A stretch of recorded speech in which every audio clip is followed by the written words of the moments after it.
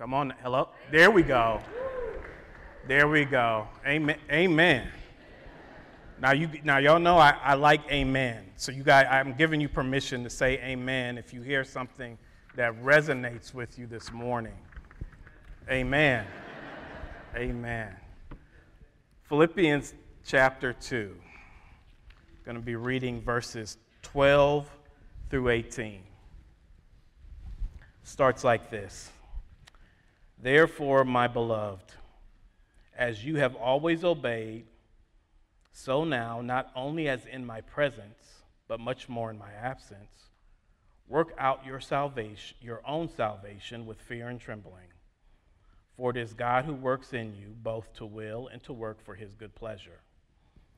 Do all things without grumbling or disputing, that you may be blameless and innocent children of God without blemish, in the midst of a crooked and twisted generation, among whom you shine as lights in the world, holding fast to the word of life, so that in the day of Christ I may be proud that I did not run in vain or labor in vain, even if I am to be poured out as a drink offering upon the sacrificial offering of your faith.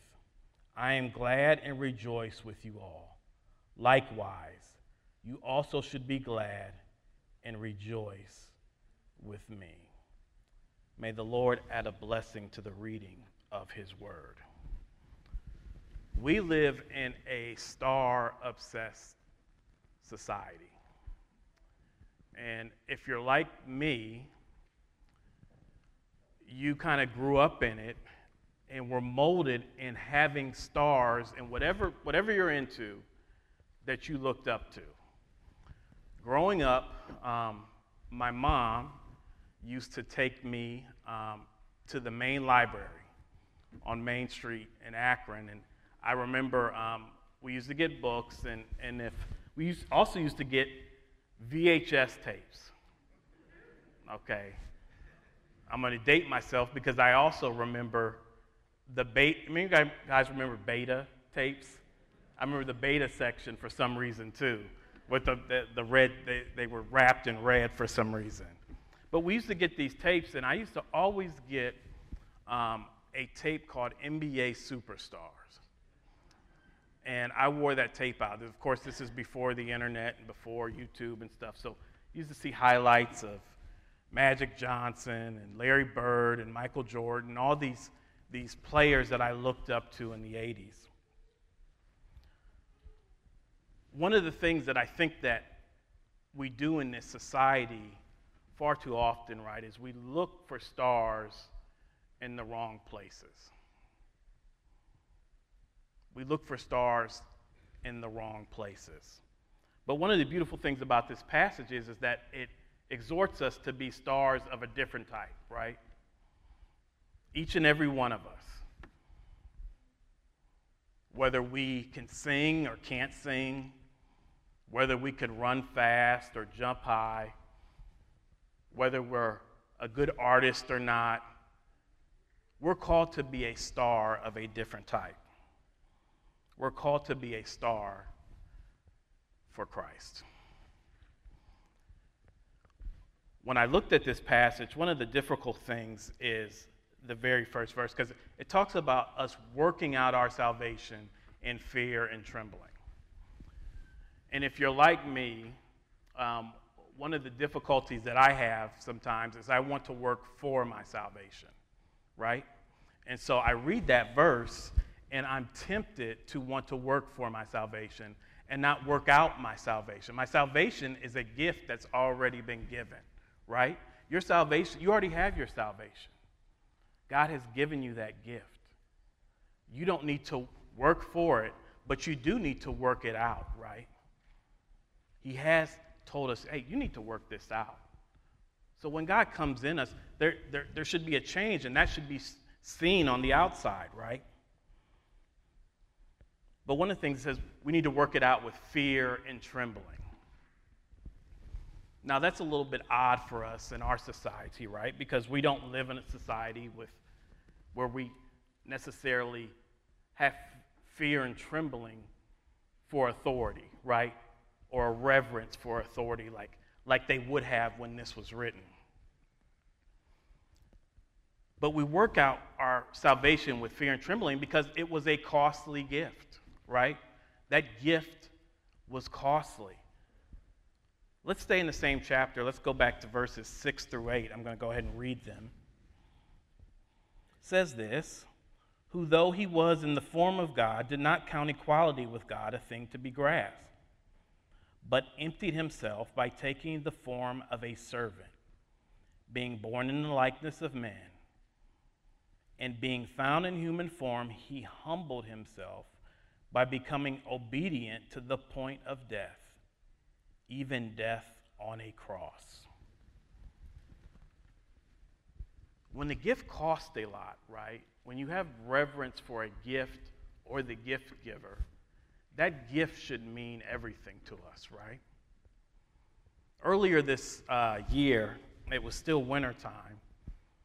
I was on my way home, and you guys might be able to relate with this or not. And I got a text from my wife.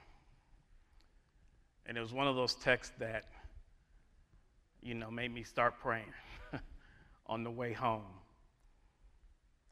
Earlier this year, my wife received a gift from her mother. It was a crystal cake saver. And my wife was all excited about getting this gift. I was excited too because of what goes inside the cake saver, right? But she was excited about getting this gift because this was a cake saver she had seen her whole life growing up, and she was waiting for when her mom was going to give it to her. This is a beautiful cake saver. And I got this text, and it said, the cake saver is broke. It's in 1,000,000 pieces. Now, I knew how much that cake saver meant to her. For those who don't know, we have 3 sons. And our 2 youngest were playing, and something happened, right? Something happened. We still don't know to this day exactly what happened. But I got home, and I got in the house, and the house was silent. So that's another warning sign, right? Amen. The house was silent. And we got in the house, and I should add, we also have a puppy too, and she was quiet too. So I knew something was up. But came in, and my wife, she was working on something, and saver was still all over the place. The boys were upstairs, and we started cleaning up the cake saver. But the cake saver, it's just a cake saver, right? Well, yeah, sort of. But the cake saver meant a lot because of who gave her the gift. Her mom gave her the gift. And my wife loves her mom. She loves and adores her mother. And because of that gift meant a lot to her. Even much more, how much does that gift of salvation mean to us? It should mean everything to us. Not only because of what the gift is, right? Which is infinitely more valuable than a cake saver, right? But the gift giver is infinitely more valuable than anybody or anything in this universe. So that's why we work out our salvation in fear and trembling. We have a reverence for who God is.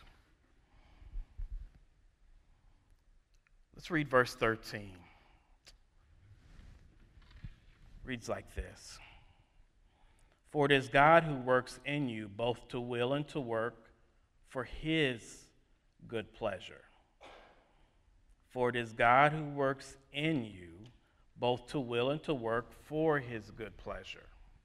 Why do we work? Why do we work? Let's read this. This is out of Romans chapter 8, verse 28 through 30. And we know that in all things, God works for the good of those who love him and who have been called according to his purpose. For those God foreknew, he also predestined to be conformed to the image of his Son, that he might be the firstborn among many brothers and sisters. And those he predestined, he also called. To those he called, he also justified. Those he justified, he also glorified. We work for his goodwill and pleasure. What an honor it is to do that. Now, I've been blessed. I work in vocational ministry now, but I have not always worked in vocational ministry. And one of my jobs was I was a mail carrier at the University of Akron. And if you guys are like me, I don't know if you guys that live and work in secular workspaces have been blessed to work with other believers who work for his goodwill and purpose. But when I worked at the University of Akron, my supervisor, Kevin, he embodied that. We had a difficult, in some ways, a difficult crew in the area where I worked. You kind of never knew what you were walking into. And Kevin, as a believer, handled our crew with much grace, really working unto the Father and not for men. And he was a wonderful example for me as a young man, the way that I saw him care for both our difficult and not so difficult employees, right? In fact, just about a month ago, I popped in to my old department. I was in the area, and I stopped by, and Kevin was in there in his office reading his Bible, like he didn't know I was coming in. What a public witness it is when we can shine like stars in that way, right? In our workplace, in our school, pointing people to Christ, not only in word, but also in deed. How do we work? Colossians 3:23 reads like this: whatever you do, work at it with all your heart, as working for the Lord and not for human masters. Whatever you do, work at it with all your heart, as working for the Lord and not for human masters. How difficult, that sounds great, but that can be difficult, right? If we're honest with ourselves, it can be difficult to work with all our heart. And then having our eyes on the Lord and not our quote-unquote human masters, our bosses, the people that we're trying to impress, right? No, we're called to work for him. What an honor it is to do that. What an honor it is to work for the Lord and not for men. And if you're like me, I'm tested in that every single day. Every day, there's a part of me that I want to impress my boss, I want to impress these people, I want to impress my family, my neighbors. And I wish I could say I want to impress them because I want them to see Jesus. Sometimes, right? But sometimes I want to impress them because I want them to be impressed with me. Amen? But it's not to be that way. We're to do that because we're working for the Lord, not for them. Shining as stars. Shining as stars. Verses 14 and 16 through 16, read like this. Do all things without grumbling or disputing. I remember it was do all things without grumbling or complaining. I remember learning this verse.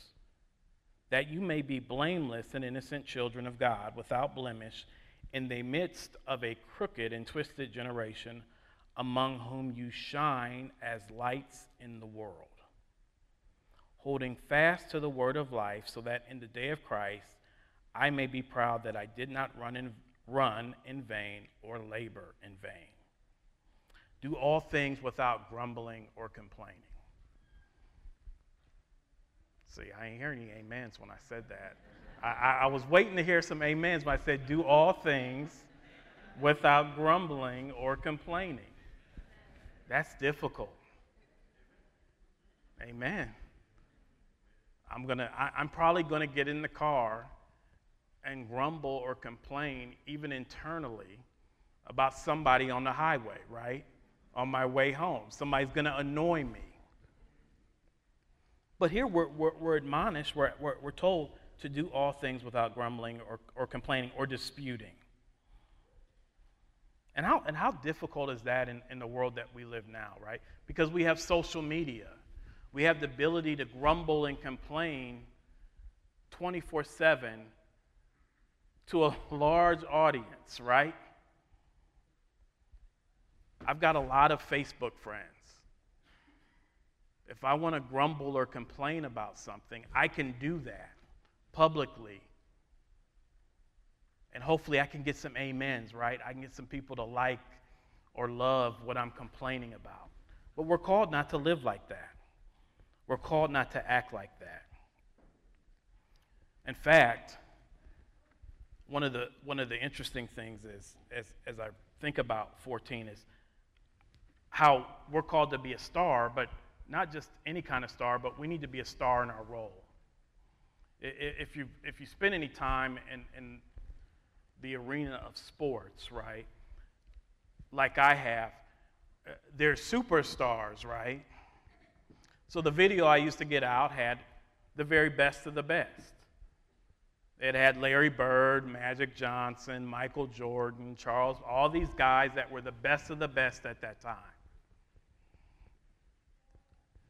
It didn't have a section for Craig Elo, right? For my Cavs fans back in the day. It didn't have a little highlight, Craig Elo's highlights or Hot Rod Williams highlights, right? But what made those guys so special, and what makes any championship team special, is that you have guys or gals who are stars in their role. What are the gifts and talents that God has given you, and how do you use them to the glory of the Lord? God did not give me the gifts or talent to sing. In fact, that's why my mic was off. I'm being completely honest. I didn't want for to accidentally pick up me singing, right? Because I can't sing. I can't carry a tune. That's not the role that I'm to star in, right? But he's given me other gifts and talents and abilities that I have the responsibility to glorify him through being a star in that role. And that's the same thing that I'm imploring with you. What are your gifts, talents, and abilities? Are you using them for the building up of God's kingdom, for your fellow believer, for your neighbors, co-workers, schoolmates? Are you being a star in your role? Verse 15, that you may be blameless and innocent children without blemish in the midst of a crooked and twisted generation, among whom you shine as lights in the world. Discern your surroundings. We all should be praying for the gift of discernment in this twisted and crooked generation. We just had a moment of lament, right, for what happened in Texas. That's on the heels of what happened in Buffalo. And we don't have to look across the country, right? We can turn the news on and see here in Northeast Ohio where there's darkness, there's violence, there's evil going on. So we have to be able to discern our surroundings and be prepared to shine as lights in a dark and twisted and crooked generation. And one of the points I wanted to make too is that we got to look in the mirror too, because we're a part of this generation. What culpability do I hold as a part of this generation, making it twisted and crooked? I need to look in the mirror. Lord, please show me where I'm off track, right? Before I point my finger outside of my home or outside of myself, Lord, where am I messed up? What are my sin issues? How am I contributing to this twisted and crooked generation? But We need to discern our surroundings, believers. Brothers and sisters, are you doing that? Are you discerning where there's darkness? And then are you saying, how can I shine light into the darkness? How can I shine as a light in the world? And in verse 16, holding fast to the word of life, so that in the day of Christ I may be proud that I did not run in vain or labor in vain. Are you holding fast to the word of life? Is the word your source of power? 2 Timothy 3, 1 through 5 reads like this.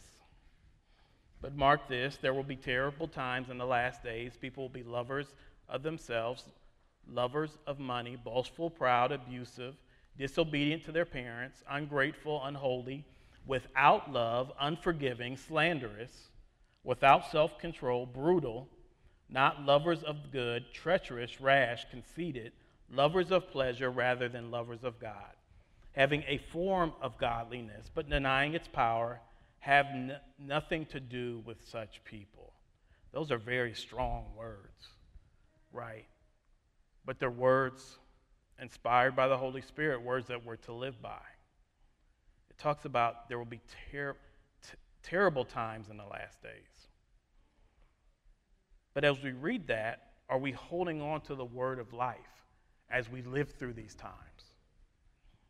2 Timothy, I'm going to stay in 2 Timothy 3:16 and 17 read like this. It says, all scripture is God-breathed and is useful for teaching, rebuking, correcting, and training in righteousness, so that the servant of God may be thoroughly equipped for every good work. Are you in your word? Are you thoroughly equipped for every good work?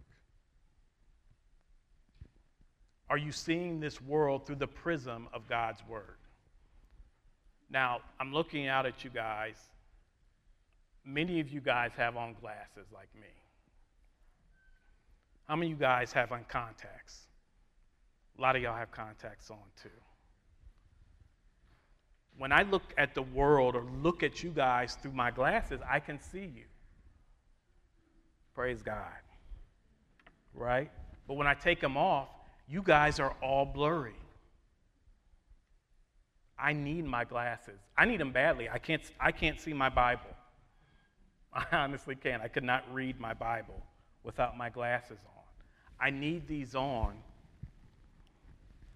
in order to see clearly. And it's the same way with God's word. We're to stay in God's word. It's God-breathed. It's useful for teaching, rebuking, correcting, and training in righteousness. Are you seeing things through the prism of God's word? Or are you seeing them through your favorite podcast, that prism, or my favorite news station, or I go old school radio station, right? Does anybody still listen to radio? Some of us do, right? Are we seeing it through the prism of those things, or are we seeing it through the prism of God's word? I challenge you. Hold fast to God's word. Hold fast to the word of life. And finally, it takes sacrifice to be a star for the Lord, right? It takes sacrifice to shine as a star for Christ. But it's worth it. It is 100% worth it. Let's read verses 17 and 18. Even if I am to be poured out as a drink offering upon the sacrificial offering of your faith, I am glad and rejoice with you all. Likewise, you should also be glad and rejoice with me. Even if I am to be poured out as a drink offering upon the sacrificial offering of your faith. Are you sacrificing? One of the things that I had the pleasure of seeing when I worked as a chaplain with the football team at the University of Akron was the sacrifices that were made by those young men to play the game of football, to play it at a high level, and many of them, their hope was to get to play in the NFL. So they got up early. It was nothing for practice or for weightlifting time to start at 5 in the morning. And they ate a certain way. And they worked hard. They made all these sacrifices for something very temporal, right? As you know, most college players don't get a chance to go play in the NFL. And in fact, most college rosters, probably half the roster, doesn't even get to hardly play for their college team. But they were willing to make those sacrifices for what they felt called to, right? Which was that gridiron, the chance to play the sport that they love. Even much more, what are we sacrificing to shine as stars for the one who gave us the gift of salvation? I'm going to just share a quick story about my own family, and this is not bragging at all. In fact, it's a sacrifice that we essentially stumbled into. We stumbled into, and I sometimes I hesitate to tell the story because I don't want, part of me is like, I don't want anybody to try to do what we did. But about 10 years ago, the Lord gave us the opportunity to go into full-time ministry with Fellowship of Christian Athletes. And one thing about FCA that most people don't know is that you are not guaranteed a paycheck, right? It is a missions-type ministry where you have to raise support. And I naively thought that people will hear what we're doing and they'll line up to write us checks, right? So that we can do that ministry, so that we can be an FCA. And so I'm running my mouth about this opportunity at my job, and some of my higher ups, they hear that I've got this job opportunity, and I'm saying, you know what, I'm going to take it. I'm going to take this job. And they were kind enough, I guess in God's providence, to write me out of next year's fiscal budget. So they came to me and said, hey, after September, we don't have you written into our budget. So we don't know exactly when you're planning on leaving, but that's when we're planning on having you leave.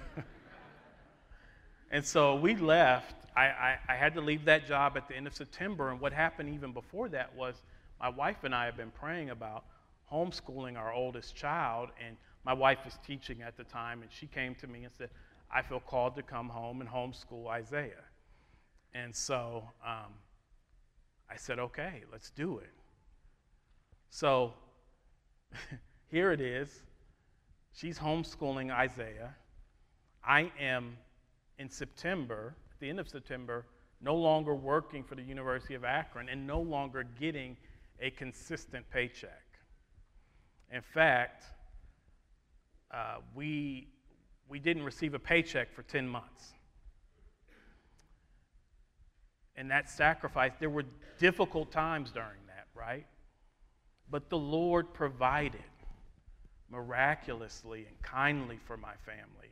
Yes, we downsized and sold one of our cars, and we did what we had to do in order to survive, right?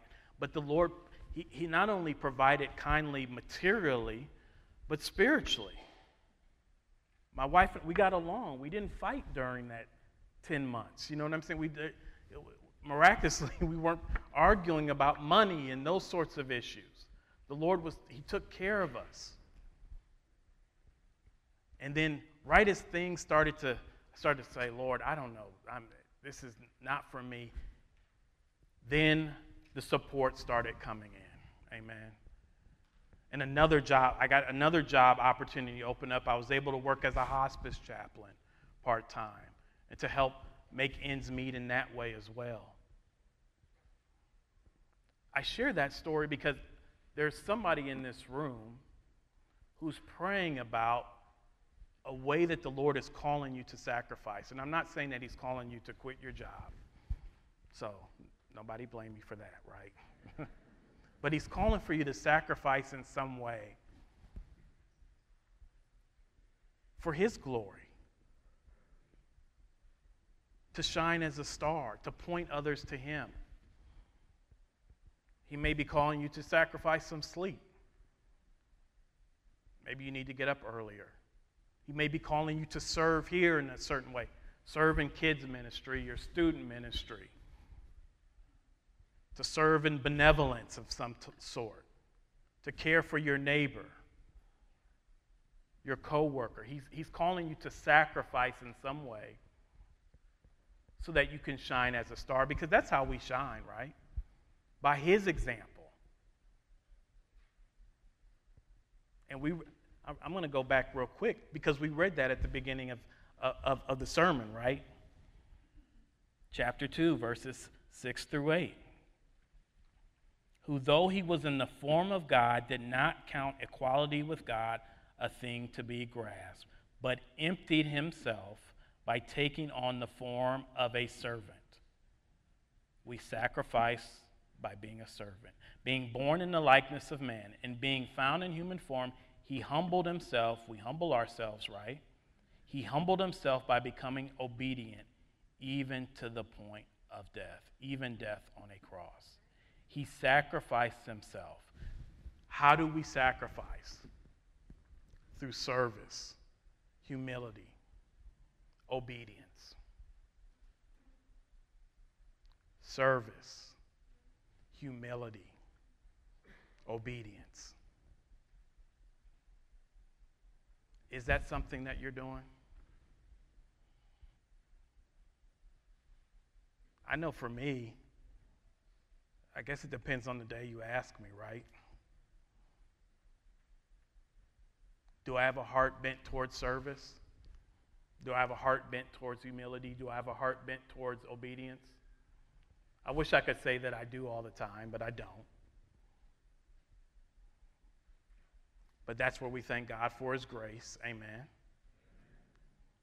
And we lean on him and we lean on his Holy Spirit to help us shine as stars in this crooked and twisted generation.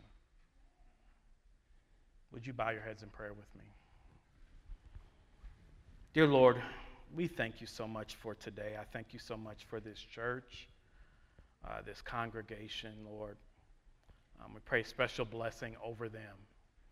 We pray, Lord, that you would help us to shine like stars, Father, to have hearts bent towards service, humility, and obedience. Let there be something different about us, Father, something that draws our unbelieving friends and neighbors to us, wanting to know why we are the way that we are. Lord, we thank you for your sacrifice. I pray for anybody who is here under the sound of my voice who doesn't have a relationship with you. If they're seeking a relationship with you, Lord, pray, Lord, that you would just bring them to myself or one of the elders or pastors here so that we could pray with them. Lord, once again, we pray that you help us to shine like stars. We love you because you first loved us. We pray all this in Jesus' name. Amen.